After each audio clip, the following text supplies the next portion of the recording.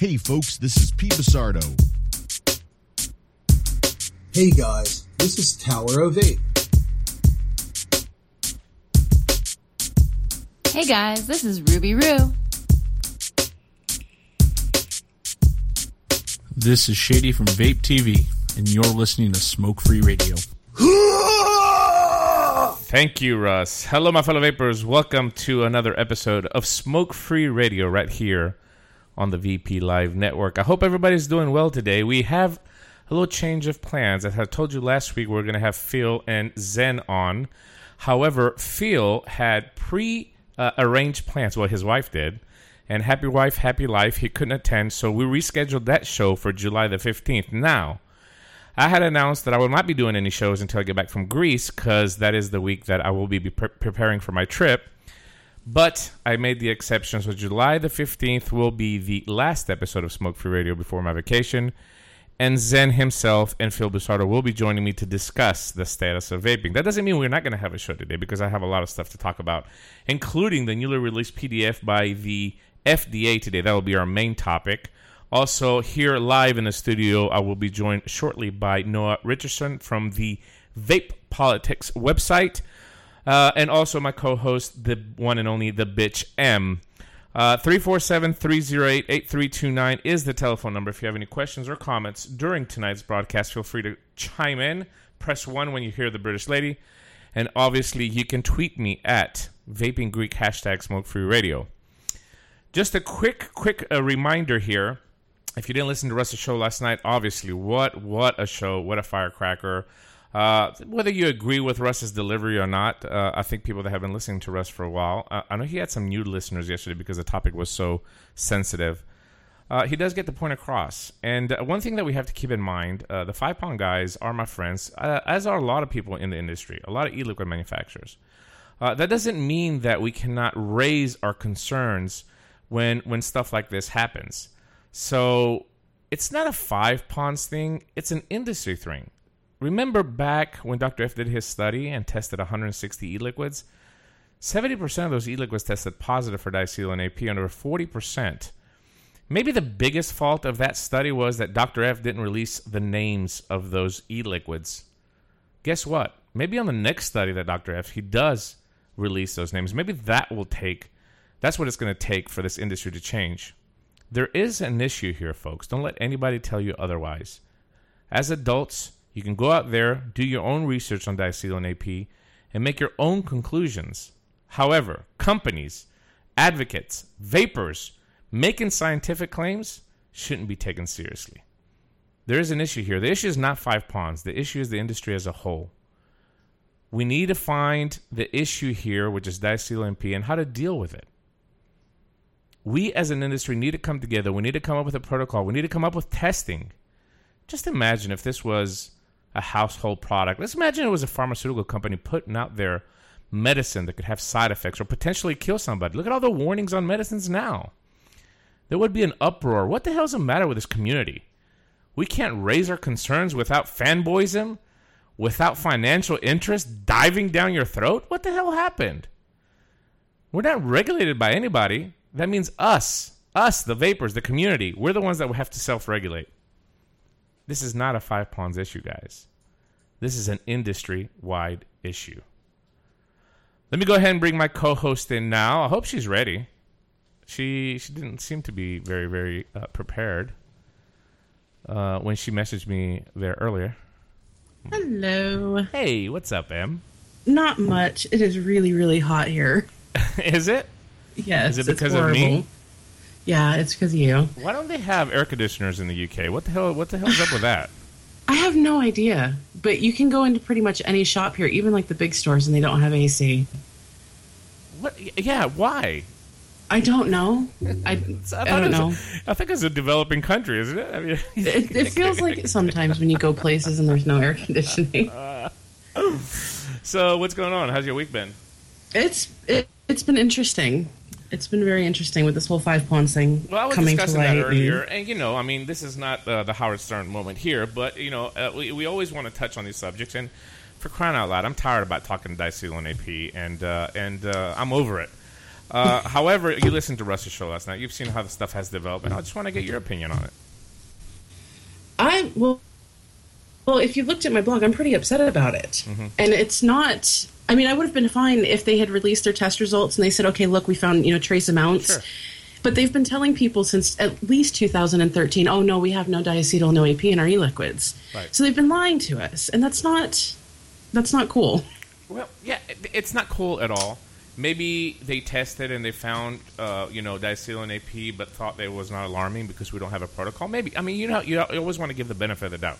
However, right. There are a lot of stuff that has popped up in this story that doesn't make any sense. Doesn't correlate. There's a lot of lies. There's a lot of misinformation out there, and it does upset me. As I said in last week's episode, I talked to a lot of those manufacturers on that Vapor Shark release that have told me personally that they've tested and it's clean, and obviously the results came back not clean, and that upsets me. I don't consider myself anybody in this community, but I think that I have enough friendship with a lot of these manufacturers that I would expect them not to lie to me.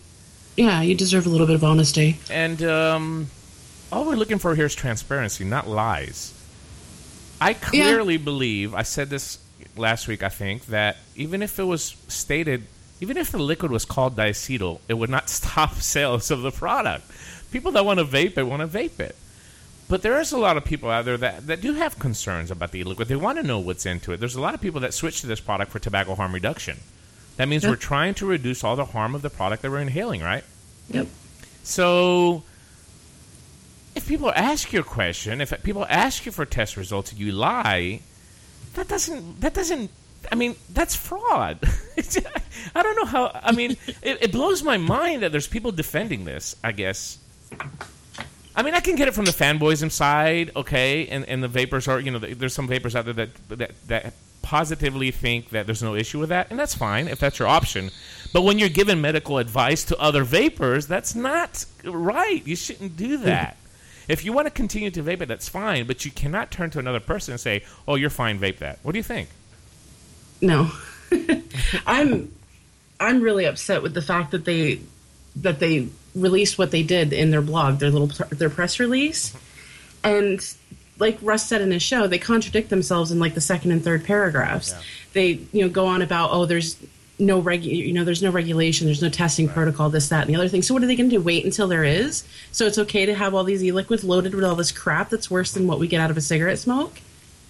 I don't think it would have been a problem if they released it and they said it had it in there. I wouldn't think it would be a problem if they released it and say, hey, we did some testing and we found this and we were formulating.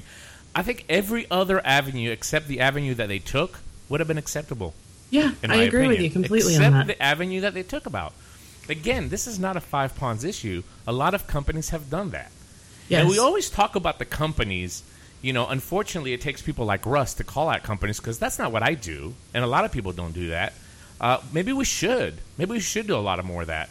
Lately, we've been calling out these companies. A lot of it has been going on Facebook, where a lot of advocates are calling out these companies for their child-friendly labels. And people say we shouldn't do that. Why? We should. Why should Nobody we else do is that? regulating us. Yeah, it's true. It's true. But the point here is that if it takes people like Russ to raise awareness by calling out people, I mean, this would be never ending. And people say you always talk about the people that are bad. I'll be the first one to tell you that there's companies out there, personally, that I have seen test results that do it right. And I have no financial vested interest in them. Niquid, Baker White, the Vapor Bar, Boilermaker, Nick Vape. I can tell you companies, I can give you a whole list of companies that I have no relationship with that test their e-liquids and have made it their goal to be zero. To have all their liquids tested with the threshold of zero, not to contain diacetyl and AP. So instead of maybe talking about those companies that are bad, how about we start talking about the companies that are good? You want to do that? You want to do that every week? Yeah, sure. Every week we should talk about every week we should talk about the good companies from now on, and then screw the rest. If they don't want to change, that's fine, but don't fucking lie to me. I hate that. Yeah. It just bugs the hell out of me. So, this is one of the things that mostly bugs about me, and I've had a few people approach me about this. We know that diacetyl and AP is harmful.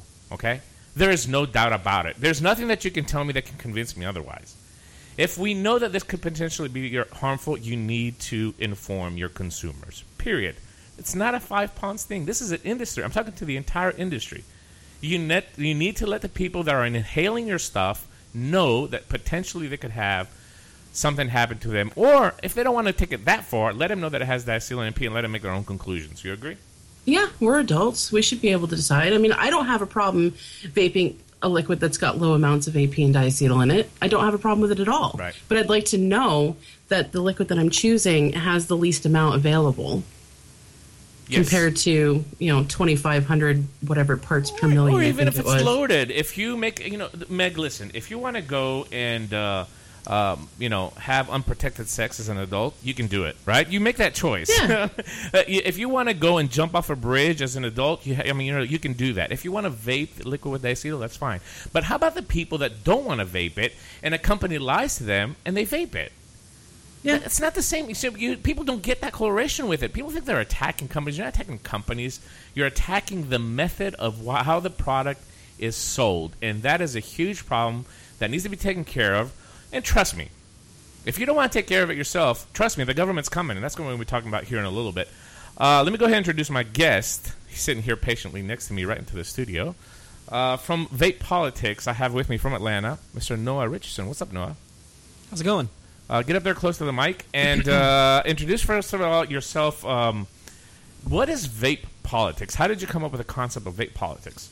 Well, I was sitting and I saw you at VapeCon. We were there discussing some stuff, and I had just come up with this idea about a week beforehand with one of my producers who's working on the podcast with me, George Hain, and we decided that we needed a hub. Now, there are plenty of hubs out there, but what we wanted was something where on a nationwide level we could collect information and put it out there for people. Now, lots of people do that, but this specifically what we wanted to do was have a hub where anyone, for example, GSFA, the Georgia Smoke-Free Association, can come on to Vape Politics, grab something, and pull it to their page. We just wanted to be a hub for information. Yeah. How do you plan to get the information out? I've seen that you have a Facebook page. I know you got a Twitter. You got a website. What else do you plan on doing?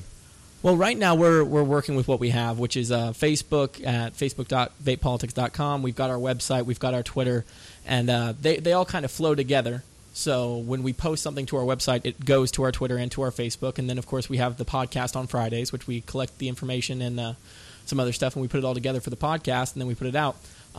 We were thinking about doing some SoundCloud stuff, but decided not to. We're working with a couple of different avenues. We're not sure exactly what we want to do to expand, but right now we're happy with what we're doing.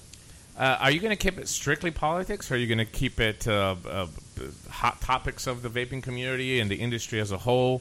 I know that you did. I've been watching all your posts since you launched this thing, and I've been a supporter. I support everything that has to do with advocacy, and I certainly support the Vape Politics movement.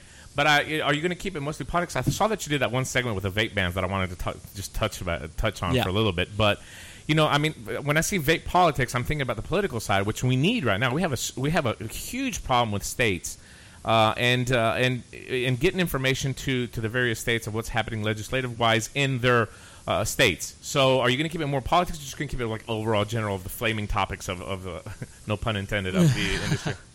It's kind of hard to decide, especially with something so new that's moving so quickly. We never expected to be 1,000 likes in within 30 days. That was not the goal. The goal was to kind of grow slowly, and it's becoming bigger and bigger, and we're trying to keep up. So that line is hard to draw right now, but for right now, we want to keep everything advocacy centralized. But if something comes up that's worth talking about, then yeah, we'll talk about it. Yeah, I think you should keep it politics, to be honest with you. There's enough drama going on. Completely agree. we got Russ. We got Russ.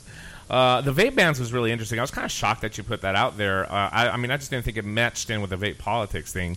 Especially in a world where clones in this industry is now, pretty much the norm and everything. Right.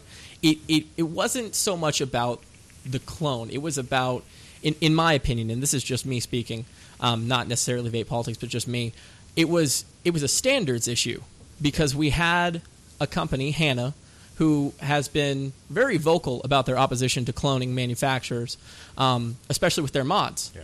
So, yeah, maybe it is just a silicone ban. And that's completely fair. That's a fair argument. But it's the principle. Yeah. Well, there is no principle when it comes to vaping. Obviously, I mean, there's tons of diacetyl juice out there. Oh, absolutely, because vaping makes us scientists, right, Demi? So, all right, let's get to some topics here, Noah and Meg. For obviously, the flaming topic this week is the FDA announcement. They proposed a rulemaking here, which is, Meg, I hate to be that guy. Be that guy, D. But I told you so, right? All the Yes, people that you know me, did. that have had interaction with me over the last 6 to 8 months, I've said this to pretty much everybody that's involved in the industry, and I've mentioned it here on the podcast many times. I had a fear that the FDA is going to do something drastic to the labeling, bottling, and overall safety of e-liquid in bottles, right? And guess what? The FDA did just that. They put the announcement out today. I'm just going to read here off the website briefly. The FDA has evaluated data and science, including all the evidence submitted to the docket of the proposed deeming rule, related to the risks, especially to infants and children, from accidental exposure to nicotine, including exposure to liquid nicotine and nicotine-containing e-liquids, which are primarily used with electronic nicotine delivery systems. It is the recent increase in calls and visits to both poison and control centers and emergency rooms in the United States involving liquid nicotine poisonings and exposures has increased the public health concerns of these exposure risks. As a result of FDA's evaluation and these recent trends, FDA is considering whether, based on the acute toxicity of nicotine up to and including nicotine poisoning, it would be appropriate for the protection of the public health to warn the public about the dangers of nicotine exposure, especially due to inadvertent nicotine exposure in infants and children, and or require that some tobacco products be sold in child-resistant packaging. A request for comments and information. The FDA is seeking comments, data, research results, and other information related to the following questions. And then it lists a whole page. Actually, the PDF is 15 pages. I'll put the link inside the. Oh, there you go. You got it already, Em. The link inside it puts everything in perspective. So, this is what my fear was months ago when I started doing a lot more research on a federal level and getting involved with the FDA and what they're trying to do. I saw the writing on the wall, Em, in all these meetings that I went, seeing people from the FDA and the CTP citing exactly this huge issue, and that is the youth access and the youth orientation and even the poisonings, which I think is a big smokescreen. Again, no pun intended. I don't think that the youth issue is the problem here of them opening up and drinking the bottle, and I'll explain that in more detail. But does it make sense now, Meg, what I was trying to say all this time? Yeah, it does. This is a way... Sorry, I'm just reading through some of it, too, because I'm still catching up. That's fine. I'm glad to see you come prepared for your smoke-free appearance I'm so today. sorry. But, Noah, when did I tell you about this? When's the first time that I told you about this? I think we discussed it 4 months ago. 4 months ago, we had this discussion, and I said, I'm afraid that they're going to do something drastic, something that's going to thin down this industry, and I think this is it. I don't know how many of you have read that. Everybody's talking about the label, the child packaging and the child resistance caps. But you haven't read the whole thing, and you should really read this because this is going to really wake you up. All right? The questions. I am going to just touch on 2 questions here that I think are the most important ones. By the way, they're given only 60 days for people to reply, right? There's a lot of questions on here, but this is an opportunity for you to learn what the concerns that the FDA have and the potential actions they are contemplating. It's just an opportunity for you to comment by submitting your responses to the docket, okay? 60 days is not a lot of time. Again, this is, I think, is planned by the FDA so they can get through this quickly and impose a rule that's going to thin out 90% of the industry. I truly believe it. I completely agree with you. Do you think that the responses within, the amount of responses that they get are going to make any difference to it at the end? Yes, okay. I do. I do believe that we have an opportunity to make a change here, and this is this really ties into the vape-free youth movement. This is exactly what we were trying to prevent. We were trying to open up that door with the FDA, all the group of manufacturers that got together to go to the FDA and say, listen, we're listening to your concerns. We want to address your concerns, and that was the goal of the first stated principles that were put on the Vape Free Youth website. Do you see it now, Meg? Do you see what we were trying to do with the vape-free youth? Do you see every fucking advocate that was criticizing the vape-free youth movement? Yes. Do you see what the issue here is? They're not going to wait for the deeming regulations. They're going to drop a rule that's going to eliminate 90% of the industry. A lot of that industry that donates money to these fucking advocacy groups. Damn, I'm getting all fired up again. My blood pressure. You got your pills ready? I've taken 3 already. Question 1. Should FDA require child-resistant packaging for liquid nicotine? If so, why? So, do you think that child resistance packaging makes a difference to potential risk for kids to access bottled e-liquid? Meg, what's your answer? I'd like to say yes, but I know that it doesn't. Noah? The issue there with the child caps is that yes, on the standpoint that that's what they're supposed to do. Are they necessarily going to? That answer is kind of up to them. No. But the common sense is that you do have a nicotine product. It should have some form of a child resistance cap. Oh, absolutely. You know, I mean, it's very hard to defend that. You can, I see posts on my Facebook, well, the bleach bottles don't have child-proof caps. Well, guess what? The Center for Tobacco Products does not regulate bleach. And stop using that as an excuse. Why are we always trying to manipulate the system? Why are we always trying to find the shady-ass way to get out of this?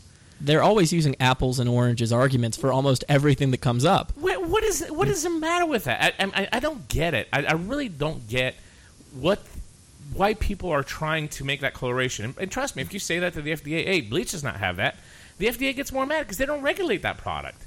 And see, and if you talk to anybody here in the UK, child resistance caps has been the norm here for at least the last 3 years. So we don't really have that kind of problem over here, because when trading standards or whatever looks at e-liquid bottles here, 99% of them have a childproof cap on them. Right. And that's something that was implemented there, since the beginning, I think. Right? Yeah. I mean, I think it was since the beginning, since the first, ACETA, whatever, the BSI, whatever that was, came up with some standards. I think that the child resistance packaging was fine. But anyway, I'm not going to put too much weight on that. Again, part of the principles of the Vape for Youth website clearly states that we do believe that should have child resistance packaging on these products. Okay? That is the common sense, and I think that's something that all the industry can, join together and show to the FDA, yes, we agree, and we can do this. It's not an issue. It's not hard to get child-proof caps for your bottles. No. Okay? So, here we go on to number 8 in that PDF, and I want you to pull it up because this is the key.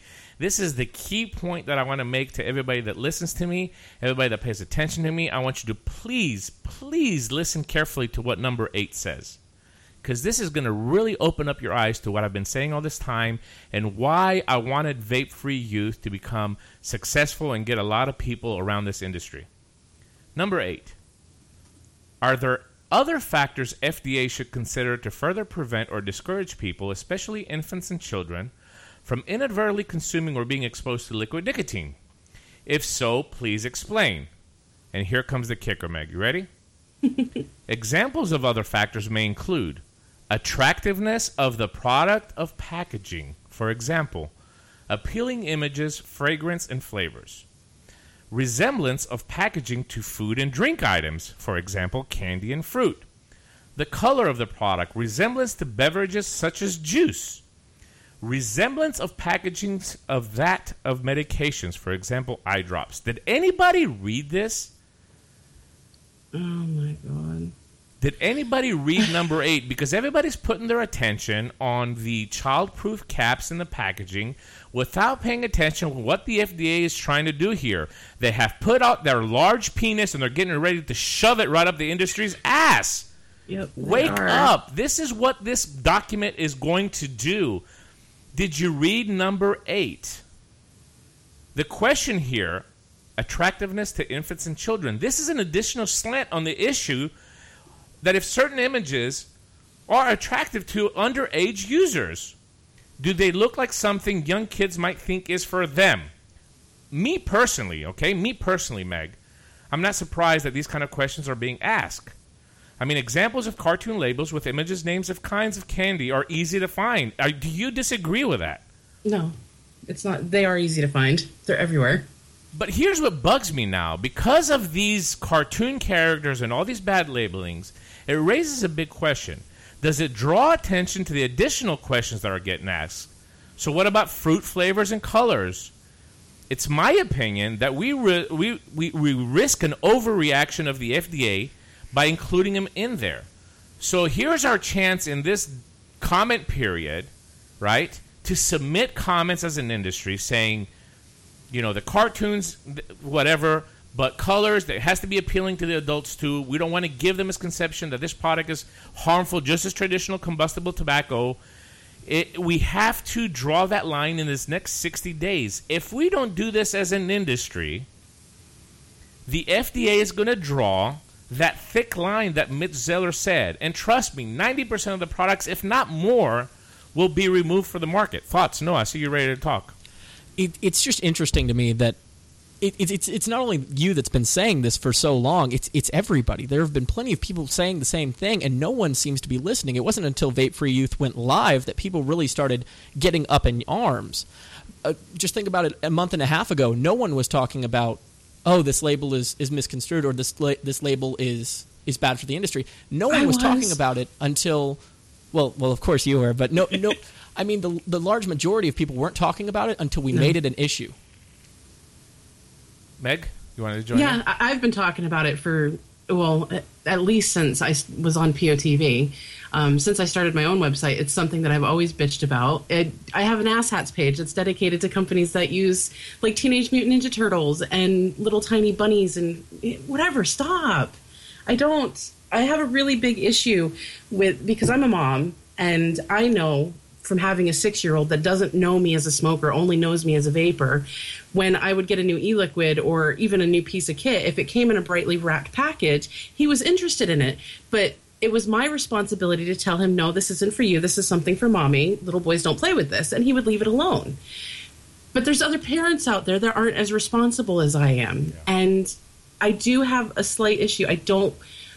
I think there's a very thin line between what is attractive to children and what is attractive to adults. And if looking back, when Space Jam had their cartoony label and they made the choice to switch it to a more elegant, professional-looking label instead of this big cartoony, bubbly thing in your face, yeah, I thought that was a good move. And I think that's something that a lot of companies need to look at. They need to really consider whether or not their branding looks like something you would find in a coloring book. Right. I agree with you, and there's obviously people just like the diacetyl issue that disagree. 347-308-8329, press 1 if you have any questions or comments on this topic. But I will tell you that today the American Lung Association put out a picture. It is on Facebook. I'll put it in the chat here with Cocoa Puffs, Captain Peanut Butter, Crunch, Trix, and it has a cereal in the back. And this is, I'm just reading straight off the American Lung Association. These may sound like kids' cereals, but they are actual names of e-cigarette flavors being marketed at youth. House Committee on Appropriations includes a provision that would weaken U.S. Food and Drug Administration's authority to protect kids from tobacco products. Again, it is the appearance, it is the perception, it is these groups that are fighting us. And the bad thing is that, no, the industry is doing nothing to help themselves on this particular issue. In fact, we're seeing more and more companies push the envelope, trying to compete in a space that obviously is trying to target the vapor, and I guess we're going to talk about that the 15th of July when we have that episode. But instead of the industry doing the right thing and trying to turn this image around and this perception around, we're seeing more and more blatant, just really pushing the edge on the appearance of these products. I think we've forgotten what the goal was in the beginning with the industry, which was to get people off of cigarettes. Am I wrong? Yeah, it would definitely. Yeah, you're definitely on spot there. It seems like over the past year, as the sub-ohms and the cloud chasers got bigger and bigger, and there's nothing wrong with that, but as they got bigger and bigger, that focus started going down. And that's when I started seeing all the cartoon labels and all of the cereal names, and yes, they do look child appealing. Yeah. It's ridiculous. I'm really concerned with this release by the FDA, Meg. I'm really concerned because everybody, including Gregory Conley, which, I love Gregory, he put out a PR through the AVA addressing this issue. I will just read a little bit of expert from the PR release that Greg did. The FDA has jumped the gun by moving on this issue before the deeming regulation has been finalized, said Gregory Connolly, reflecting on the fact that the FDA had previously pledged to have the deeming regulations finalized in June 2015, only to issue this statement on July 1st. Connolly noted, the timing indicates that this is more of a public relations strategy than it is the actions of a neutral regulator just collecting information. I totally agree, and I totally predicted it as well, didn't I? You know, I mean, I'm sorry. I know it sounds bad, but it is totally expected because the industry is so large. What do you think they're going to grasp on? They're going to grasp on trying to thin out the industry. This is the perfect time for the FDA to drop a rule that's not part of the deeming regulations, eliminate 95% of the industry, and then try to regulate the 5% that's left. And guess what? The 5% is probably just going to be big tobacco and maybe a few companies, if that. Yeah, that's what it seems like they're trying to do, honestly. Because it's easier to regulate 5% than it is, because, like you said, we are huge. It is absolutely massive. Yeah. It's huge here in the UK, but I can only imagine what it's like in the States. Yeah. And at that point, after they take out that 95%, regulations are a breeze for them. Yeah. Because no one's left to fight. Yeah. No. And what's left to protect is going to be tobacco manufactured cigalikes and closed vapor products that are all crap anyways. Well, you know, what I see here, even on Greg's PR, is he's talking about the child resistance packaging. You know, I think nobody saw, he's talking about the labels a little bit, but I think he's trying to lean towards that the labels will mislead adult smokers on the relative risks of vaping versus tobacco smoking, which I get it. He doesn't want to make the labels where it shows that this product's so dangerous that the smoker might mislead it and say that, oh, vaping is just as bad as smoking, which I totally agree. Yeah. But I think, once again, even here with Gregory, I think he missed number 8 in this announcement from the FDA. Number 8 is the most important announcement that the FDA has done here. That clause where it says, attractiveness of the product or packaging is so vague, right? It is so vague by the FDA that it can blanket a lot of the products that is out there. I think that the child-resistant packaging and all that, I think that's irrelevant to the FDA. We already have 14, 15 states that enact these child-proof laws that have been passed already. And I'm sure there's more coming next year in the next legislative session. How difficult it is for the FDA to say, okay, well, you need to have child-resistance packaging and you need to have a child-proof cap on your bottle. That's very, very easy. Why announce this and why put 15 pages of a PDF out there if you don't have something that you're planning to do? And exactly what I predicted is happening. This is the way that they're going to come after these labels that have the perception that they're marketing to youth. So I want to touch a little bit on the vape-free youth thing, because this has been pissing me off lately as well, too. Some of the manufacturers, as you may be aware, almost 300 now signatories on the vape-free youth website, by the way, Meg. Yep. Some manufacturers have already made the commitments to mitigate those youth risks. I'm posing this question out to you, the industry. Have you made that commitment yet? It can only help. Right now, with what we see from the FDA, it can only help. But we all have to align around the commitments like the ones that are posted on the website to get it done. Because if we don't, the FDA is going to make it happen through regulation, and it might be more than what we really need. Clearly, but what they've put in that number 8, they're going after way more than just cartoon characters on bottles. Do you agree?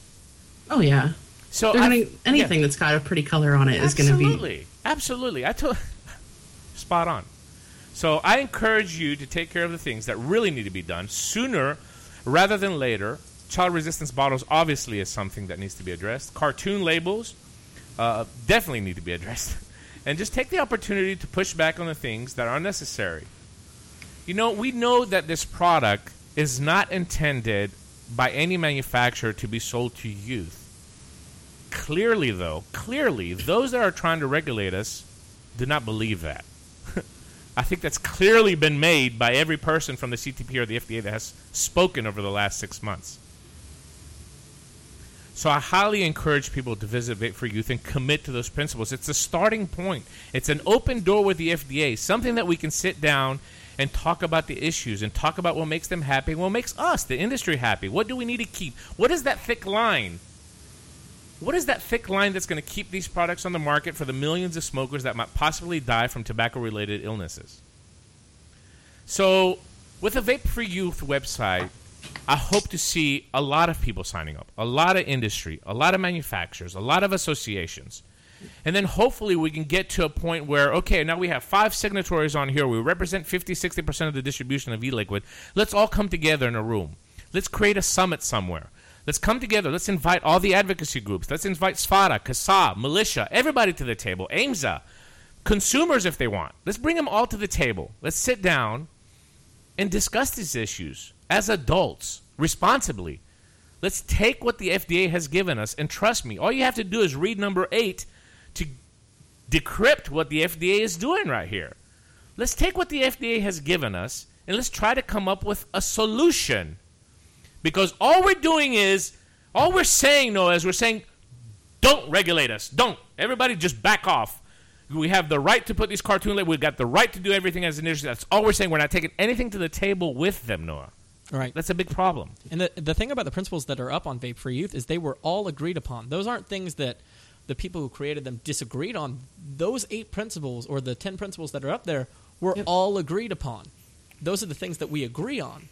So everyone that's already signed up, I challenge someone to go to vapefreeyouth.com and find Vape Free Youth and find someone on that list that they like, because that person has read Vape Free Youth and they agree. Yeah. Anyone can go on Vape Free Youth and find someone that they know.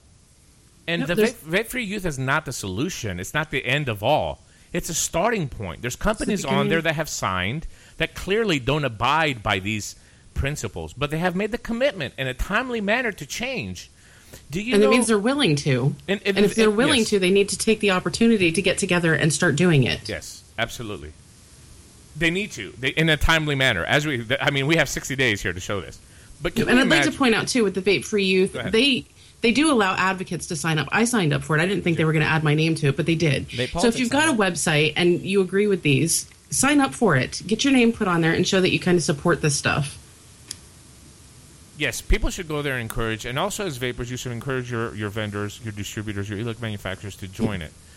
There is not anybody responsible for Vape Free Youth. There's not one person behind it. There's not a group behind it. It is a team effort from some manufacturers that saw the writing on the wall and wanted to do something about it. Yes, I've been talking about it for a while, but trust me, I'm not the only one. There's other companies out there realizing that this is an extreme issue. And point proven with this document that was dropped by the FDA today, this is exactly what's happening. It's not the end all, but it's a start. And tell me what other group, Meg, since we are on the subject of advocacy, or you, Noah, you can join in, what has any other group done to address this issue? Nothing. Nothing that I've seen. Because I'm tired of being accused by advocacy groups that, hey, I don't agree with the way that the Vape Free Youth movement was done. Okay. All right, that's fine. What have you done? Propose a solution. Tell me what you've done, and I'll join that fight. I will help you. But don't tell me you disagree. Don't tell me you disagree, but you don't have a fucking solution. They can nitpick all day, but the issue there is they're nitpicking someone that's doing something while everyone else is doing nothing. Yeah. There's something. I think it's part of that whole mentality that if I sit on my hands, somebody else is going to come along and do it for me. So I can just say I don't agree with it, but that's okay because Dimitri will take care of it. Yeah. Thanks, Meg. Put some more pressure on my old fat back. Thanks, Meg. I appreciate that. But the truth is that there's some people that maybe stand to lose financially by supporting Vape Free Youth, maybe because they have a financial vested interest in some of these companies that do have these products on the market. I get it. If that's your business plan, that is your business proposal, that's fine. But shut up. Shut up. Don't criticize a movement that is trying to do something better. And I see that Kurt just posted something from Cloud Chasers, which, by the way, me and Kurt have been talking a lot lately, and I have to hand it to the guy. He's doing his best in a niche, the cloud chasing niche, which is very, very difficult. But he's talking about PR. There is no association attached to Vape Free Youth. There is no PR. There is no budget. If you're a multi-million-dollar company out there selling e-liquid, you should know about Vape Free Youth. Hell, you should have people that work for you that specialize in regulatory and government affairs to be able to tell you what the FDA is doing. And if you're a smaller company, just look at what the other companies are doing. I know not everybody can afford those people, but for crying out loud, I think that the multi-million-dollar companies out there that are throwing away $20,000 worth of juice at Vape Meets Noah would afford to have somebody to tell them, hey, guess what? The FDA has an issue with these labels. If you can afford to be bouncing around all of these vape meets, you can afford to know what's going on in the industry that you're involved with. Yeah. I get so sick and tired of that. That's a big excuse that I hear a lot over here is, oh, we simply can't afford it. But yet you're coming up with new labeling, you're introducing new products, you're opening up a new bricks and mortar shop. Delay opening up your bricks and mortar shop and put some money into this, into advocacy, into, a lobbyist something, into some kind of organization. Even if they're not putting money into an organization, it doesn't cost money to learn. No, it doesn't. Knowledge is free. You can just message me. By the way, they were too busy spending money on testing for diacetyl and AP. That's why they weren't investing in government affairs. That was a joke, by the way, just in case it didn't come out clear. But the truth is, okay, I support everybody that supports advocacy. Do I support them 100%? Absolutely fucking no. But I do support. I would never publicly go out there and bash anybody that's doing advocacy work at whatever level it is. Whether it's one person, whether it's a blogger like whether it's an association, everybody that's passionate and is doing something about this product, doing something about the industry and the community, I support them. But don't criticize somebody or a group of people that are trying to do the right thing when you don't have a solution. If you have a solution, bring it to the table. Join forces. Come with us. Come with all these manufacturers at Vape for Youth and give us your solution. Let's work together. Let's work together to address number 8 on the FDA docket. Number 8 is extremely important for everybody here. And unfortunately, even the groups that are out there, the advocacy groups, missed it. They didn't notice it today. I didn't see any advocacy group addressing number 8, which is exactly what the goal of Vape for Youth is, to address number 8, which we saw coming. Do you agree or you disagree, Em? I agree with you. Thank you. I do. Because if you disagree, I definitely I'm going do. to fire you. I'm going to send you over to Vapor Trails TV. I don't think they'd have me. Live together, die alone. If we spend all our time bickering about someone who's attempting to create a solution instead of being part of the solution, we've already lost. But it happens all the time in advocacy, Noah. I mean, I know you're fresh into this, and right, I'm brand new, and you're definitely going to see a lot of stuff in your journey. And I know you have political aspirations as well too, which is great. I love to see that. But in order to understand politics, you have to look deeper. You have to look at what there lies always an interest behind everything. Right. Okay. That doesn't mean that we can't work together. As long as we have that 75% goal of keeping this industry alive and keeping this product, if somebody stands to gain millions from it, more power to them. I don't have nothing against that. If somebody wants to gain notoriety and fame or even just be loved in the community, I don't have no problem with that, as long as you're trying to do something about it. But you have to be able to offer solutions, right? And maybe the Vape for Youth is not the only solution, but it's a start, because guess what? Nobody else did anything to address this problem. Nobody. No group out there. No group. And if you disagree, or if somebody has something that I haven't seen, please call and let me know. But let's shift it a little bit to the vapors, Megan. We talked about the industry. We raged enough. Let's talk about the vapors. Let me start with you, Noah. How important do you think that the vapors are in this volatile situation that we have now with regulations coming up? How important do you think they are to shift the industry as well, too? I mean, we always see the hand checks. We see the 20-second cloud blowing videos on internet. I post a picture of the new disruptor. I get 150 shares and likes or whatever, and then I post something today, this FOD announcement for California, which, by the way, SB 140 in California is death of the industry in California. If you have not read that, please read that, and please take action in California. I know that SFATA North and South are working on it as well, but it takes more. It takes more. This is a bad bill, and I hope I'm wrong, but I think it's going to pass. So how important do you think that the vapors are to shift that mentality of the industry? I think we have a perception problem, and I've said this plenty of times on Vape Politics, but I think we have a perception problem, and that is that the vapors as a whole think that the companies and that the groups are going to handle this for them. And I'm not saying that for all vapors, but for a majority, they think that this is already handled. They need to take it into their own hands.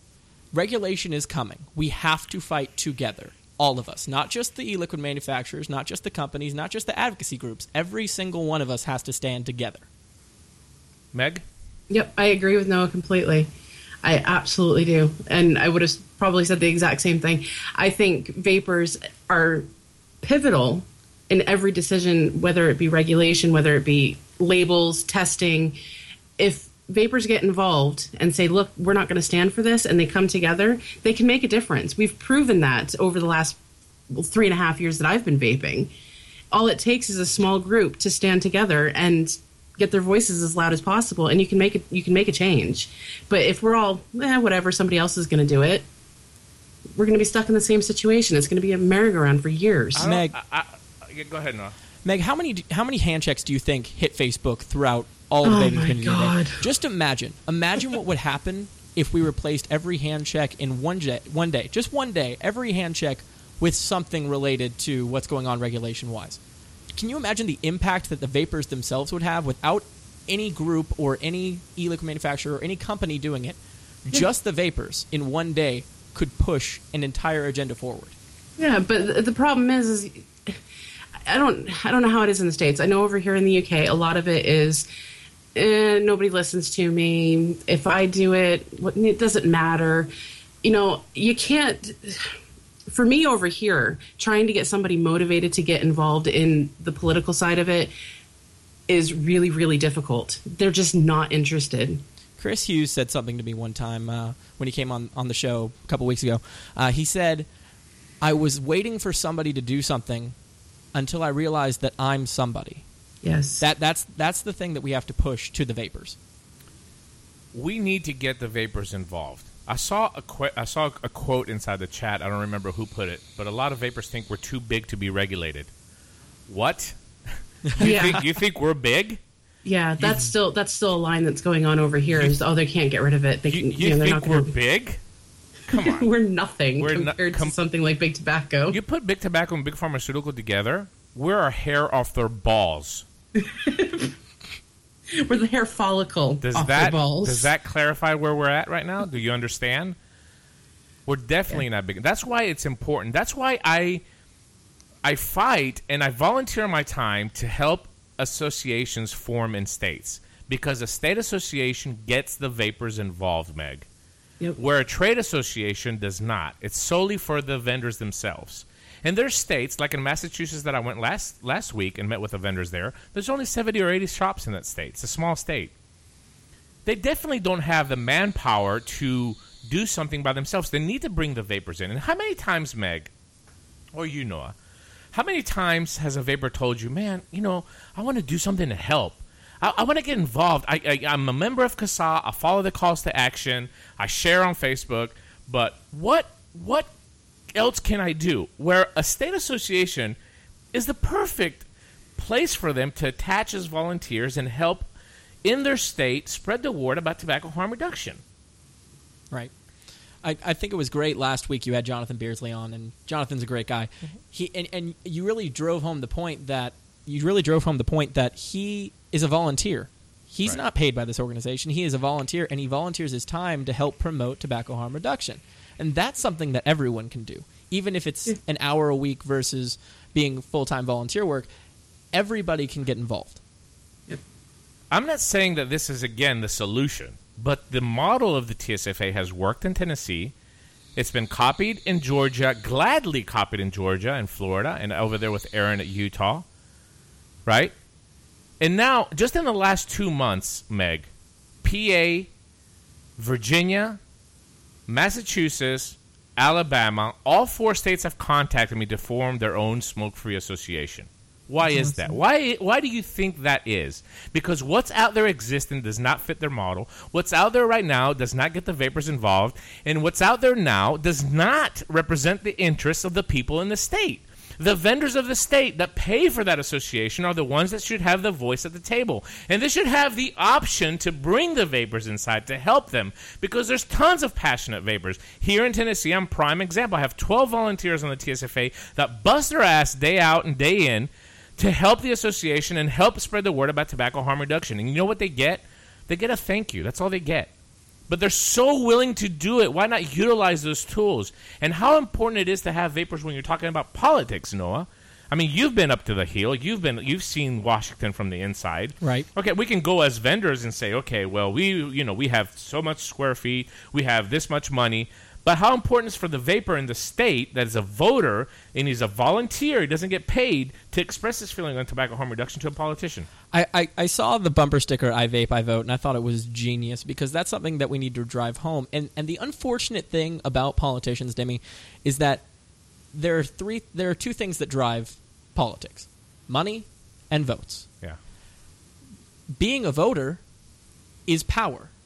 Being a contributor is power. Right. So if you as a vapor can call, even if you call and leave a message with the office, as long as you're calling and saying, my name is so-and-so and I vote, they're going to listen.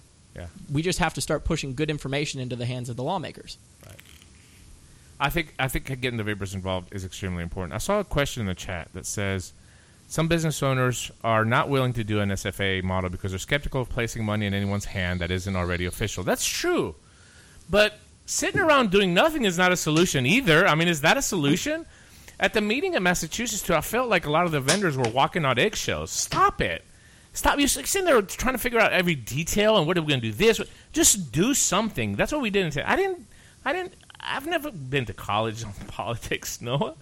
I just stepped up and I said, I'm going to do something. And this is what people need to do. They need to stop thinking to be politically correct. They need to stop to be, being afraid of expressing their opinions. They need to step up and do something. You have to do something. Whatever you do, whether a SFATA chapter is great. If you can't do anything about doing a smoke-free association, you want to do a SFATA chapter, that's fine. You have to do something. Whatever works for you. Even if it's just calling one of them up and saying, what can I do to help you? And they say, hey, you know what? We just had this new flyer come out. Can you print off 100 copies and pass them out in your neighborhood? Sure. Even something like that. It doesn't take much to get the information into the hands of people that don't know. Yeah. Nobody can do everything, but somebody can do something. We have to be together. Yeah. Well, the problem is that a lot of the business owners, when you form an official business organization, the business owners are busy with their businesses, and that we've seen that in previous states that if this has happened, they form an association, and 3 months later, after the legislative session, it's forgotten. Because the business owners are busy tending to their business, and that's where the vapors can be a valuable asset. They can volunteer and come inside and help on their free time, taking a lot of the relief and the pressure from the vendors themselves.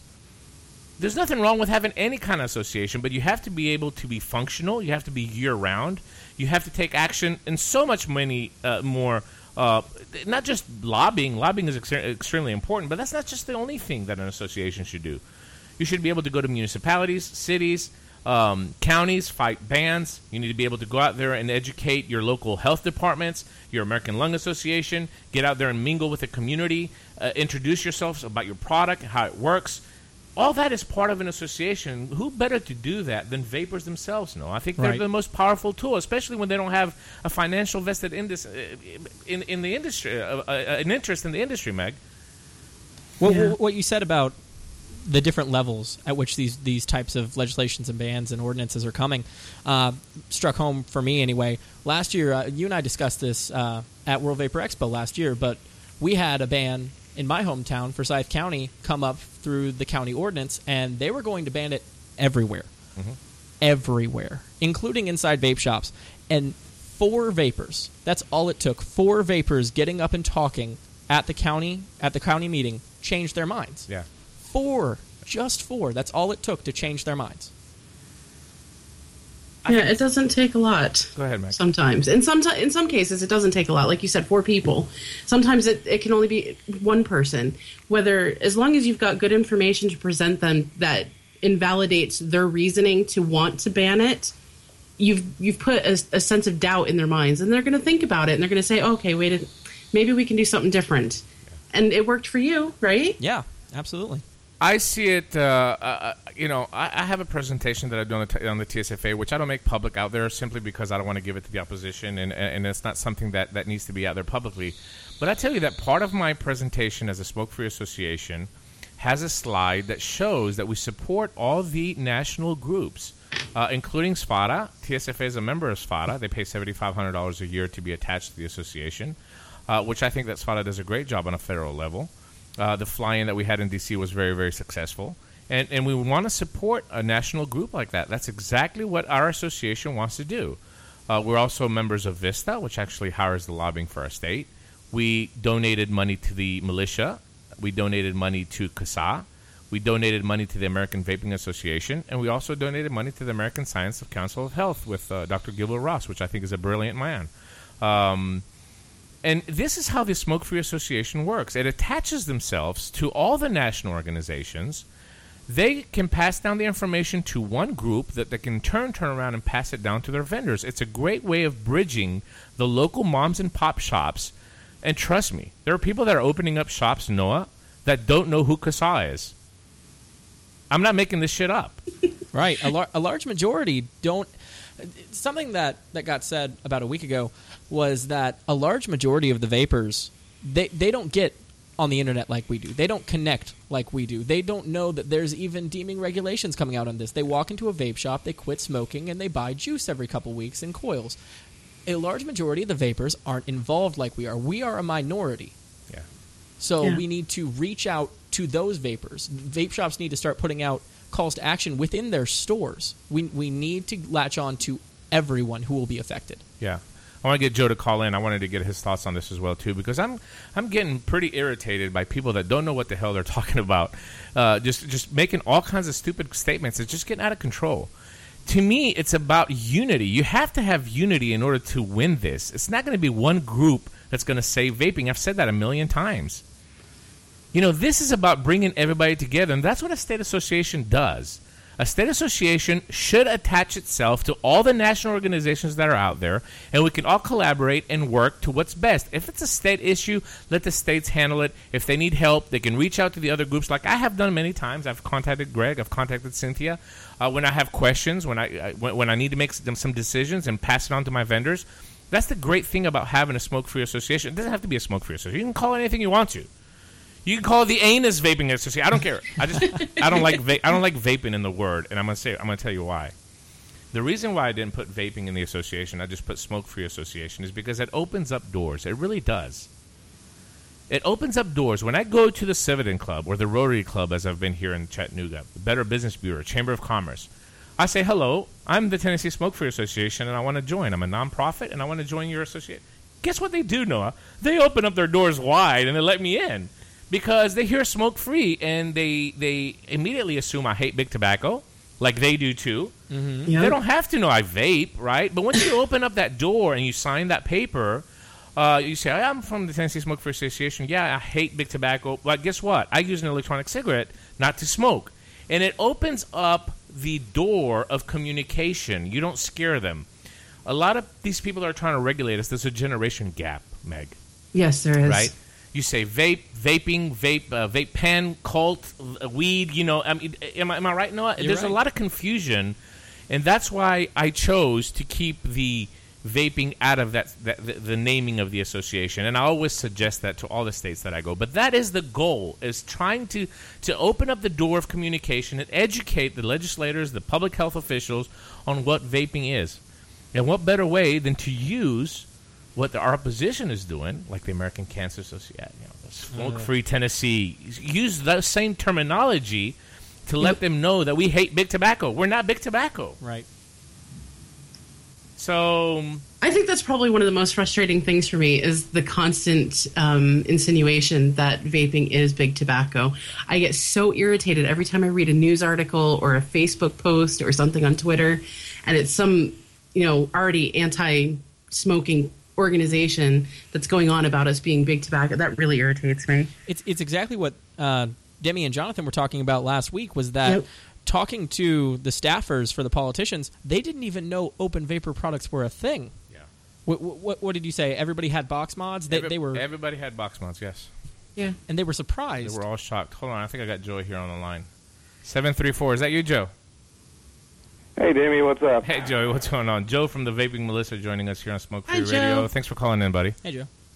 No problem. I just want to make sure everybody understands, it is a game of everybody working together. I mean, you and I have been working together for a long time, Jimmy, and even you and I have been working together. It's all about getting the word out. See, Joe, here's the problem that I have, and I know you're just frustrated as I am.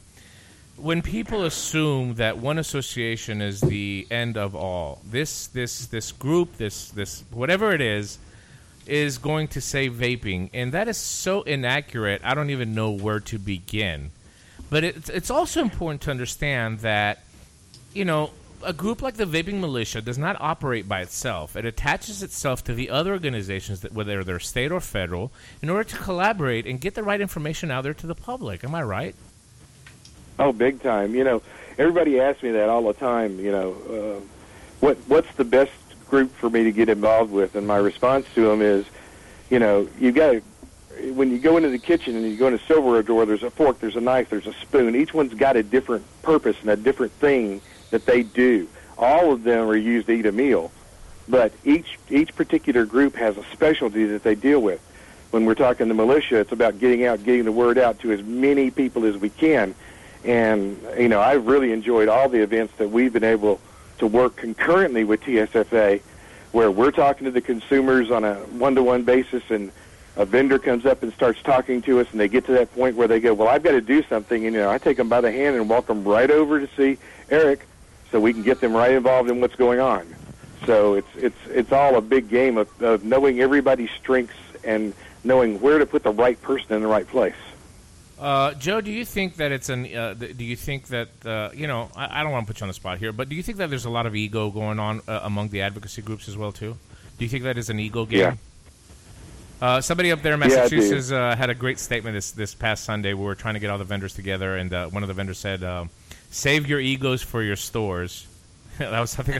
I think that was a great line. You know, even though nobody sells egos anymore, everybody sells box mods. But you know, how do we combat that, and how do we show unity as a front? How do we show that, hey, listen, I might not agree with you on everything that you say, but I agree enough with you to give you a hug, have a beer, and fight for this fucking product? How do we do that? Well, you know, that's one of the things that I've been very, very fortunate to be dealing with is the guys in the militia and the gal that's in the militia. It's not been with any of us any type of thing to reach out to get ourselves identified. It's militia. That's it. And we're able to use that to move forward. And I really wish some of the other agencies would focus on the identity of the organization, moving it forward. And, you know, I'm just a talking head is all I am. Mm-hmm. Everything that I go out and talk to people about is things that we have decided as a group and we move forward on because it's the right thing to do. It has nothing to do with anything that I'm doing. Definitely not there for the looks. I can tell you that much. So Joe, let me ask you another question. You know, I mean, you see, when we first started talking about the militia, which was 2 years ago. I mean, I don't even remember what it was. It was a long time ago. Yep. Remember what I told you? I said, even though I don't agree with a name, I'm going to support you. Isn't that what I told you? Yep, and you've watched us move through a lot of evolutions as Absolutely. We've learned more about the industry and been able to identify where the problems could be and what we could do to affect, and that's kind of been the big key. We've always looked for those places where we can move the needle. Even if it's just a little bit, that's what we focus on. Right. And your support's been phenomenal. Every little bit helps. And, you know, when I made my flyers for the Tennessee Smoke Free Association, I put the militia logo right on the flyer, and it's on the website as well, too, as I have with all the other groups that we support out there. And it's kind of disheartening for me not to see that same response from everybody, but that's okay. I mean, I get it. But at the end of the day, I believe, this division among not only the advocacy groups, but the vendors themselves, the distributors, the manufacturers, heck, even the vapors, this division will be our downfall. This is what's going to bring down the industry. We're not even going to have to wait for the FDA to do it because we're going to do it ourselves. And that's how I feel, unfortunately. Yeah, the infighting is causing a lot of problems. There is, and here's the bad thing about it, there is some good about it, is finally some awareness to issues that you and I have been saying for as long as we've been involved in this. They're finally coming to light. People are finally waking up and doing something about those, or at least talking about them, maybe not doing anything. But that's good. But I wish we could do it without all the blood and gore. Well, I guess that's just the way it is. Or are we going to see something better in the future? What do you think?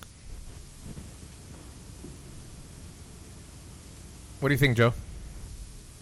I think we'll see a lot of things coming forward in the future because the number of people that reach out to us that ask us to participate with them in things now, it's become a breakneck pace. A lot of people don't realize that our blogs and stuff have suffered a little bit because the reason why we've been kind of quiet is we've been actually at shows talking to individuals, and that's been at the request of all these show promoters. Mm-hmm. A year ago, we were having basically to beg to get into these shows, and now we're invited guests to come in and talk to the people, and I think that shows a lot for what's going on.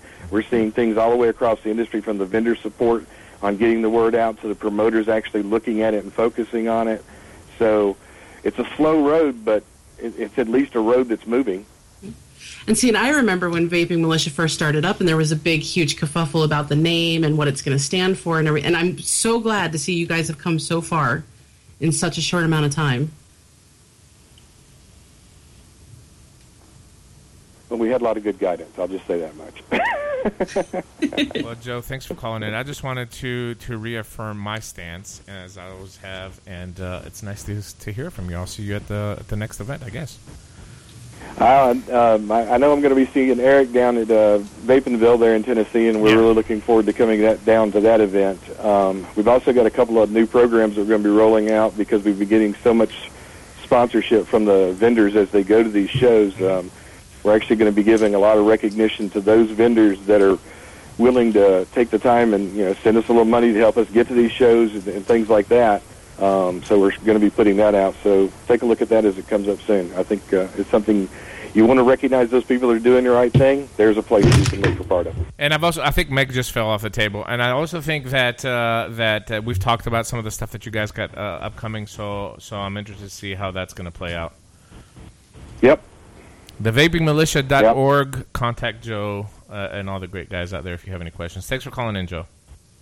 Thank you, Demi. Thanks for inviting me. Have a good night.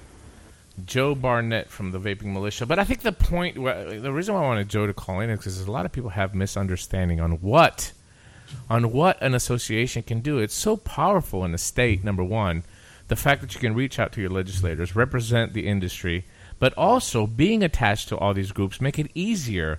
I mean, it's very hard for the Vaping Militia to come down to, pick one city in Georgia that's in the boonies, Dawsonville, Georgia. It's very hard for the Vaping Militia to go down and talk to these vendors and having a state association that can connect with them. And if there is something that the Vaping Militia needs to get out there, can turn it down to a state association and then in turn turn it down to the vendor in Dawsonville, Georgia, I think that is a great thing. Right. And seeing people, envy that, jealous of that, criticize that, to me is, I just don't get it. Yeah.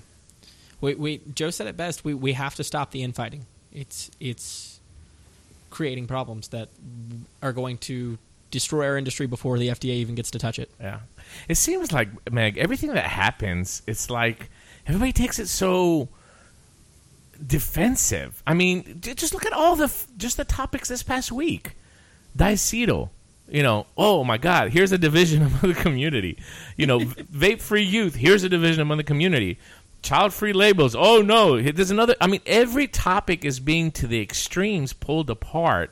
Instead of people saying, "Let's sit down, let's explore this, let's try to find a solution to this," all we're doing is infighting, and nobody's coming up with a solution to address the issues, Meg. No, people are more than happy to rip apart everything that's put on their desk, and then not do anything else about it later. Yeah, I hear you.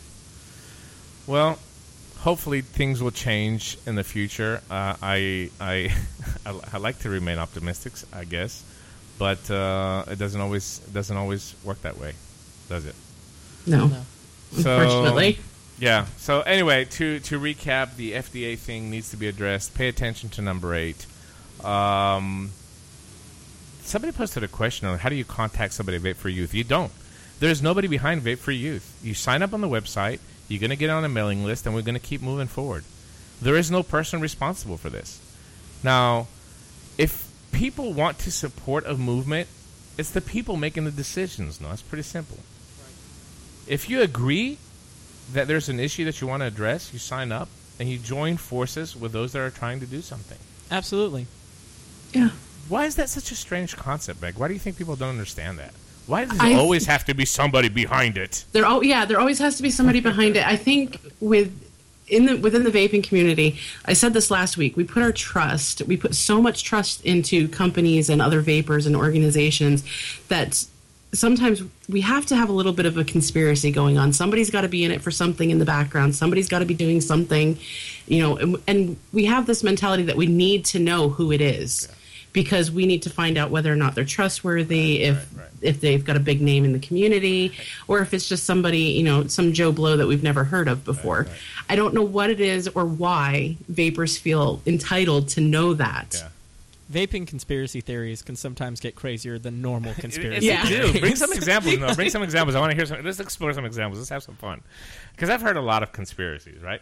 I've heard a conspiracy that, Enthalpy Lab is like conspiring to put out false results on products on there. I mean, how can you possibly? Heard that one too. I mean, this blows my mind. Okay, I mean, do you think that a multi-million-dollar corporation is going to alter results of liquids to post them publicly online with a sealed certificate from a lab? No. I mean, see, I don't know. I mean, am I the only one that finds that humorous? No, because I do. Let's talk about other conspiracies. What other conspiracy? Give me a good one. Come on, think of something, Noah. You can think of something. Okay. We'll poke the Vape for Youth bear real quick. There was a discussion, and I will not embarrass them because they recanted and they realized that it was ridiculous. That Vape for Youth was designed to protect those that signed up as a list for the FDA not to go after. Wow. That's great. That one's a good one. Shit, that's a good. Hey, sign it up. Shit, sign on up. You'll be protected. That's a great conspiracy. It really doesn't make any sense, really. I mean, what is? How can somebody think about something like that? It really doesn't make any sense to me. How would everybody? How deep does your mind go to come up with something like that? I mean, seriously, you should be writing books instead of the brain vaping. Works in mysterious ways. Meg, give me another conspiracy. I know you got a few. God, I can't think of anything off the top of my head. You just have to go read some Reddit threads and electronic cigarette, and you can find thousands. Go deep into the electronic cigarette Reddit and be prepared. Yeah. Even the five pawns one that I posted, that I posted up the other day. I think it's got like 239 comments now, and half of it is just people with conspiracy theories. Yeah. Well, with the lab testing, I want to lower my blood pressure, so I want to laugh a little bit. Earlier in the industry, people on Reddit were convinced that ECF was run by the mafia. Yeah, that's good. Well, that might be true. That might be true. I have met Oliver in person. I'll tell you something. There's something sneaky about that bastard. I don't know what's The question is, how many times can you get banned from ECF in a day? That's the real question. That's true.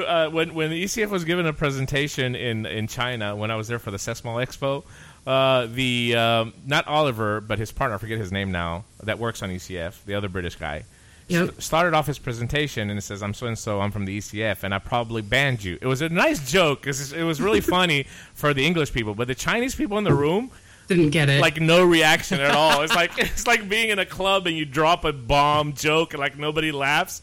And I could tell he felt so uncomfortable about it. It was really good about ECF too. I've been banned from ECF probably about 5 times. Oh, I've got you beat. I think I'm up to 6. You've been 6? Okay, yeah. But did you get a moderator position out of it? Oh, how did you get a moderator position out of being banned? Because that's impressive. Connections. But you know what? It's unfortunately. She slept with Oliver. Unfortunately, though, I haven't actually used my moderator's account for like a year because I've been so busy with other things. I just haven't been able to get involved with the forum. But yeah, are you still banned getting like a paycheck? 5 times. Huh? Are you still getting your paycheck? Oh yeah, they pay me loads. I just find it nuts, man. I just think it's crazy with all these conspiracy theories. And listen, there's sometimes that some valid points are raised, but quickly, even when a valid point is raised, it gets squashed by all the bullshittery and all the nasty shit that goes around it, that you can't even give that person that made a constructive criticism or a comment. It gets buried amongst the sea of crap. There was another conspiracy. Stefan Didak got accused by Glance of being a lobbyist today. I thought that was pretty funny. That was really good. Oh, I must have missed that. I got about 80 notifications from him today, and that must have been hidden within them. Yeah. Stefan got used in one of Glance's slideshows, one of his presentations. Yeah. Yeah, with that picture of him in the not blowing smoke. What was it? Tips from a vapor or something like that. And Stefan looks really evil in that picture for some reason. Yeah, he does. If your Twitter notifications are up by 40, you know that he's active on Twitter. Yeah. Yes. Yeah. I just find that funny. At the end of the day, here's where I believe is. I believe that there's so many good people in this community, but we don't hear from them. And the small amount that want to create all this chaos are the loudest ones. I think it's one of the reasons it's like cloud chasing. I don't think they represent a huge part of this industry, but I think they're they're so loudest. loud. They're so loud. And I think that's part of why China is pumping out products that are geared towards sub-ohming, because that's pretty much all they see in social media networks. Because no one's hand checking their ego anymore. No. Their ego and their 306 atomizer. Check it at the door.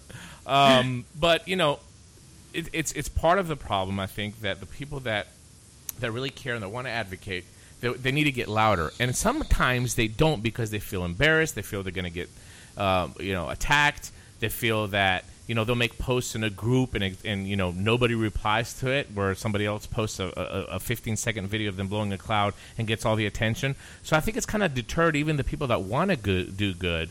And I know this personally because I've had a lot of messages from a lot of people that have told me that they're hesitant to be loud about advocacy, and that's a huge problem. It's scary, and that part of it is true. And a lot of people do think that advocacy is scary, because you do have to get up there and you have to make yourself heard. Yeah. Our goal should be this would be a perfect goal for advocates: be louder than the cloud chasers. Yeah. Well, even Dimitri can tell you when we first met online, and this was back when I started the million things to save. You tried to get me to come on the show with you to talk about it, and I nope, not going to happen. Not going to happen. And I finally realized there came a point when you have to get in people's faces sometimes, and you have to say, look, you need to be a part of this, because if you're not, you're part of the problem. Right. And once they realize that, by not participating, they are actually a part of the problem and not the solution, you can tend to get more people involved. And I have a good way of just being nasty sometimes and saying, look, fuck you if you're not going to do it. Right. And people, I think you get more response in that, and there's a lot of people. That's not my style, I mean, it's not my style to be that way. I try to be concise and I try to be bold, but I guess sometimes you do need to have that. I see a comment in the chat by Chris, great guy by the way. It's not hesitation; it's the fact that people don't seem to read or care about my advocacy posts. And you're right, Chris. Boy, do I get disheartened when that happens. I truly understand, and I know exactly how you feel. Should that be a reason to stop?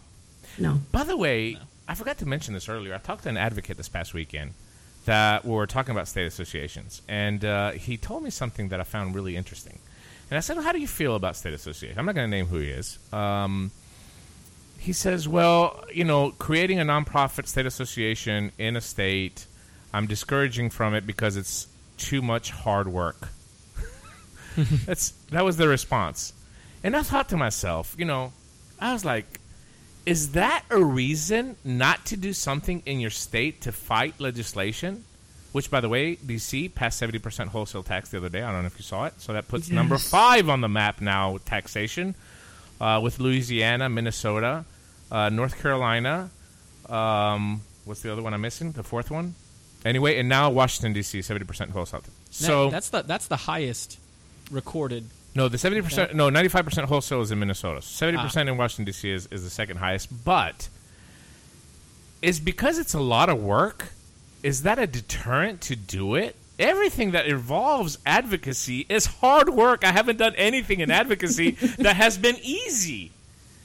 No. All it takes is people to step up. Look at Jay Teller from Virginia. This is a guy that runs one of the successful shops there in Richmond. Busy guy. He stepped up. He called me. He says, I'm ready to do something in my state. I'm ready to step up. I'm ready to volunteer my time. Well, congratulations, Jay. Because that's what it takes. It's a lot of work. Damn right. The first thing that I told Jay is like, listen, if you're going to do this in your state, it's a lot of work. The first thing that I told Bill Funderburk in Georgia, I commended It's him. gonna be hard. I said, this is great that you're doing this because it takes people to step up. I can't do it. I can help you, but I can't be everywhere. But it's a lot of work. Yes, it's a lot of work. Should that deter people of doing it? Absolutely not. Absolutely not. No. Because that's the only way we are going to win. It's like building a building and getting to the third floor and saying, the rest is hard. The chokehold on the state legislation is starting to happen, Noah. And state by state, they're dropping. The ones that are ongoing now, you go to Americans Tax for Reform, which, by the way, I highly suggest you throw these guys a few dollars. If you're in the industry, if you're a vendor, a manufacturer, throw Paul Blair a few dollars out there. They did a lot of work in Washington, D.C., and we're trying to bring them on board to be more involved with vaping. Obviously, they've taken this to heart because of the tax issue and because of the product. But they have a great map on their website, Americans for Tax Reform. You can go on their website and see a state that clearly addresses e-cig tax, and they have color coded. I've actually used it in my presentation. Of all the states that have ongoing legislation, states that have defeated legislation, and states that have passed legislation. It's scary to look at that map and see how filled it is. And that's this year. Next year, it's coming.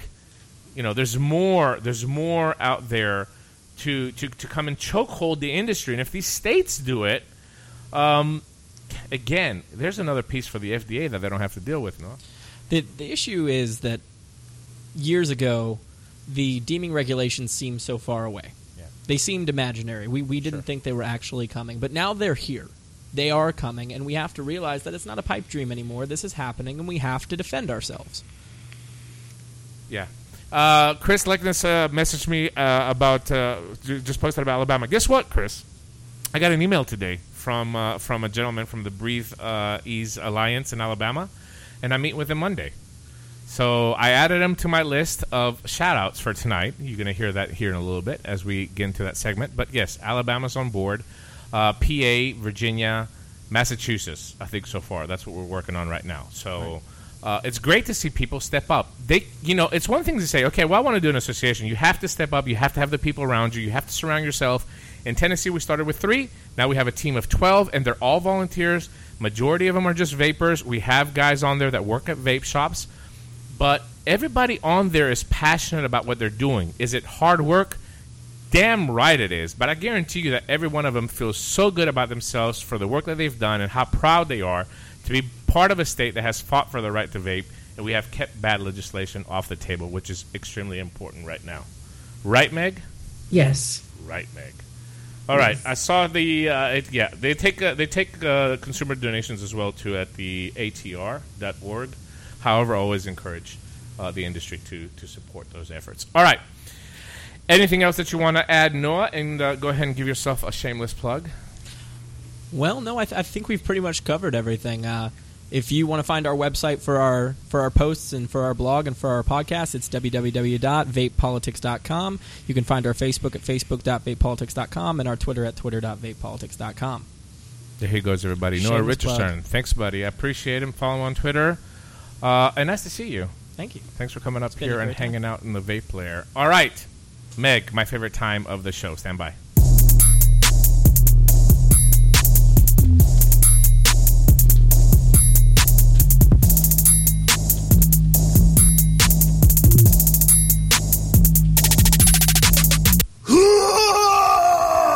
Thanks, Russ. By the way, I have this one over here, which I haven't played earlier. I'm going to play this now. I paid a lot of money for this one.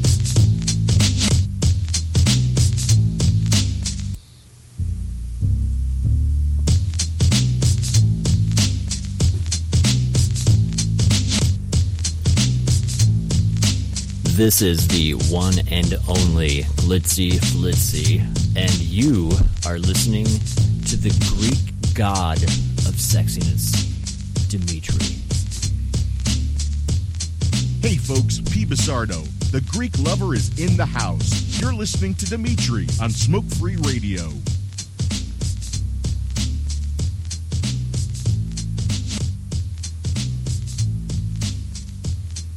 Oh, man, I love that. I love that. Flitzy turns me on so much. It's unbelievable.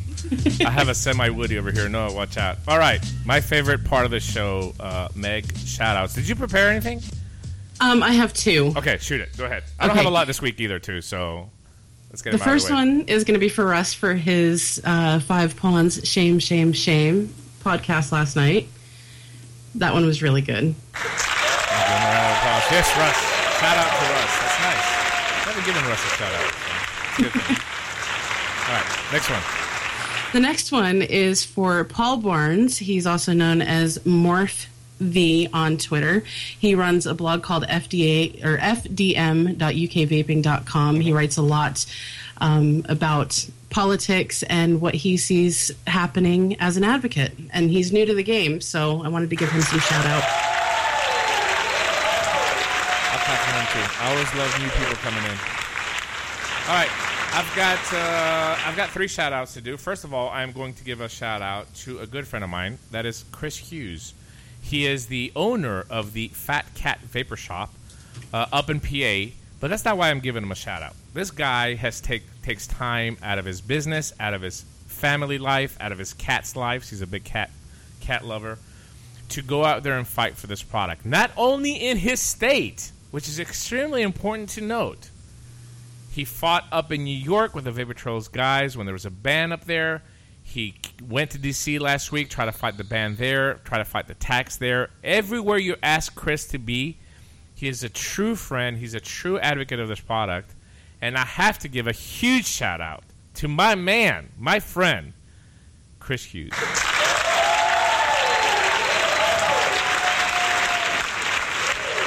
Next shout-out. Kevin Skipper from the Vaping Convention Circuit and Vista. There's a lot of people that put out their events and meets, a lot of them.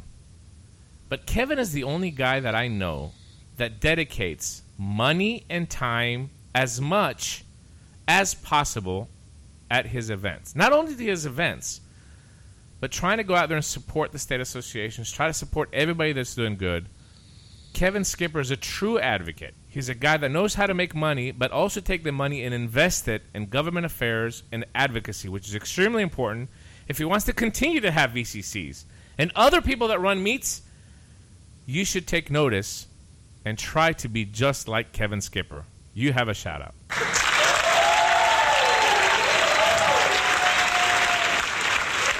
By the way, I have no retractions this week, Meg. I have no retractions. I got a lot of flack for that one last week, so sorry. I keep it real. I'm not gonna lie, and if I lied, it would be unethical for me to use this microphone. So sorry if I hurt any feelings last week with a retraction. Lastly, a huge shout out and a happy birthday to the one and only David Dorn. Oh, yeah, it is Dave's birthday. Not only is his birthday, but I have to give him a huge shout. Not only has he reached the age of Jake Jacobson, he's in the same age group now in the senior citizens bracket, but David has, I met him in London finally. We sat down and had a great dinner. We had a lot of discussion. I envy the guy. He's very well educated. He's very well connected, and he's so passionate on tobacco harm reduction, something that I think a lot of people have forgotten over the last 2-3 years with the evolution of the hobbyism and the lifestyle of vaping. It's important for us to stay true to our roots. And David, through Vapor Trails TV and all the advocacy work that he does on his personal time, not only deserves a happy birthday, but also a smoke-free radio shout-out.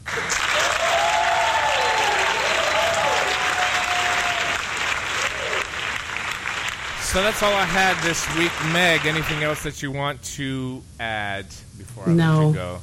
Unfortunately. I'm glad you came so prepared for the show this week. I am so sorry. My alarm was set for 1 o'clock. I swear to God, I gave myself an hour to read everything and get situated, and it's just so hot here right now. I slept right through it. Turn on a fan. In a month you're going to be back in the United States, where guess what? We have air conditioners here everywhere. I know. Actually, I'm freezing right now because the air conditioner's sitting right across from me right now. Yep, I'm going to be in New York from September 4th. I'm probably going to stay there about a month before I head back out to Montana.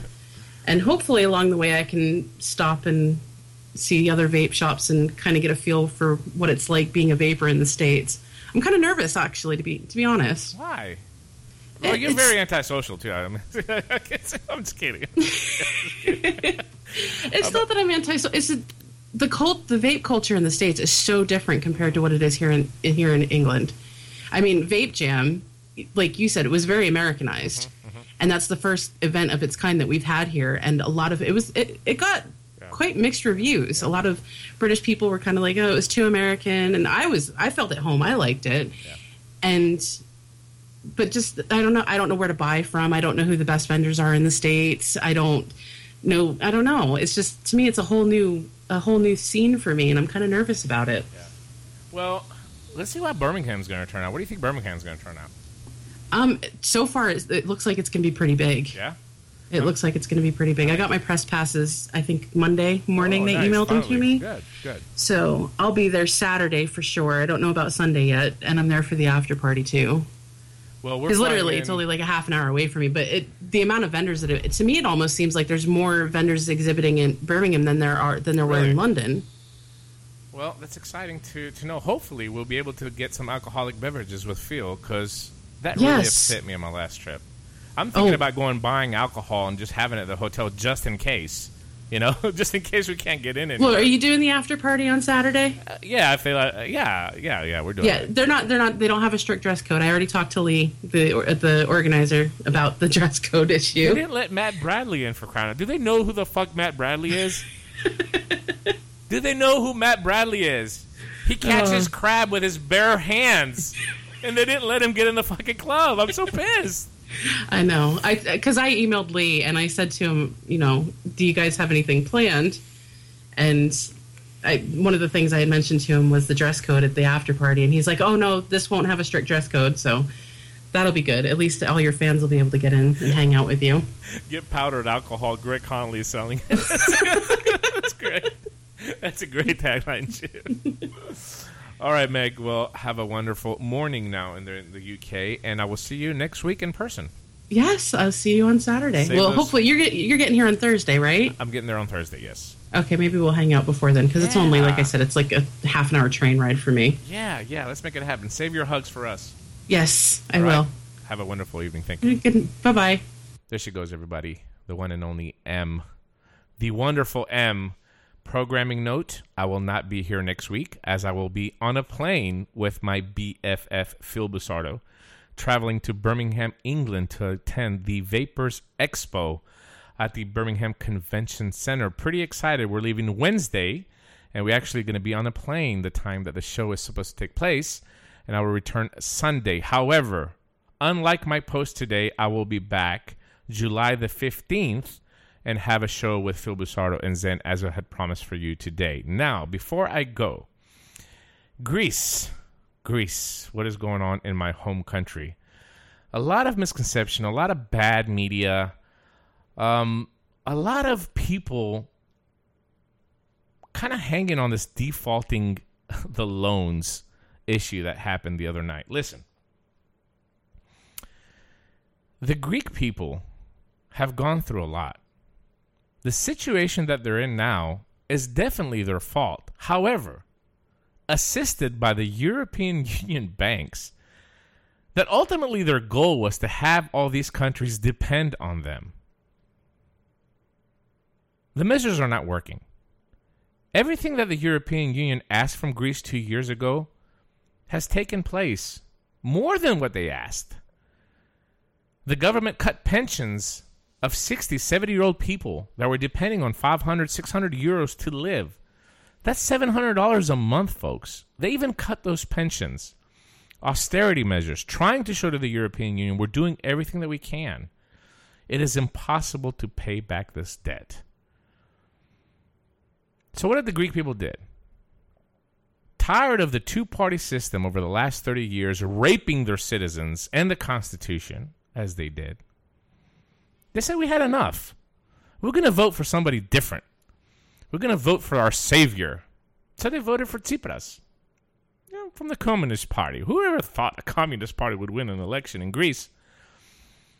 But that's how fed up the people were. Maybe that's something that we need to do here in the States. Fuck the Democrats. Fuck the Republicans. Let's bring in a third party. So they voted for Tsipras. This is a savior. This is the guy that's going to come in, is going to save the country. He's tired of the European Union fucking around with Greece. I am going to change everything. So guess what? When the noose tightened up from the EU on these loans, Tsipras was faced with a dilemma. What do? Do I sign this document and get the money and adhere to the austerity measures? Or do I not sign this document and ultimately defaulting on the bank loans and maybe potentially bankrupt Greece and remove it from the European Union? Any leader would have made the decision based on the advice of his economic council and the best interests of the country. So what did he do? He announces that he's going to let the people vote for it. Sounds brilliant, right? Sounds like a democratic way. Well, guess what? No. That's the bailout way. Look, no matter which way they vote this Sunday, yes, take the money, or no, take the money, Greece is fucked. Because neither of those solutions are, neither of the two choices are solutions for the country. This is not just me saying it. Get out there and read some of these blogs. I want to play a little clip here from Arianna Huffington. She's given an interview on Bloomberg with Betty Lou. Listen to what she had to say. Let's talk about your Greek heritage and what's going on in Greece. How do you feel about it? Well, it's a really terrible moment for Greece. And I feel that the Troika has made it really, really difficult to find a solution.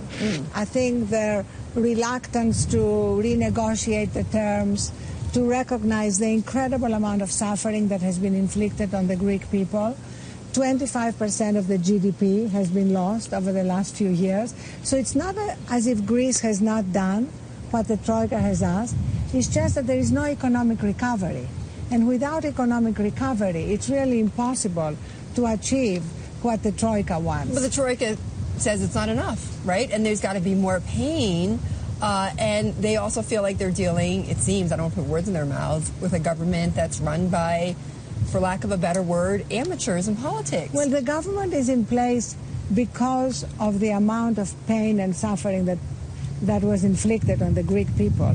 There's over 50% youth unemployment. There's a huge brain drain. A lot of the smartest young people have left Greece, which is going to have long-term consequences. And so Greece is a democracy. If you impose that amount of suffering, there are going to be democratic consequences. And they'll vote with their feet. And they'll vote with their feet. And you see that everywhere. You see it in France, where you have a right-wing party gaining power. You see with what's happening in Greece.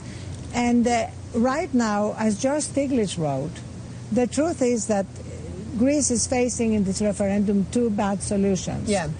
But the one has no hope. More austerity is really completely unjustified at the moment. So exactly.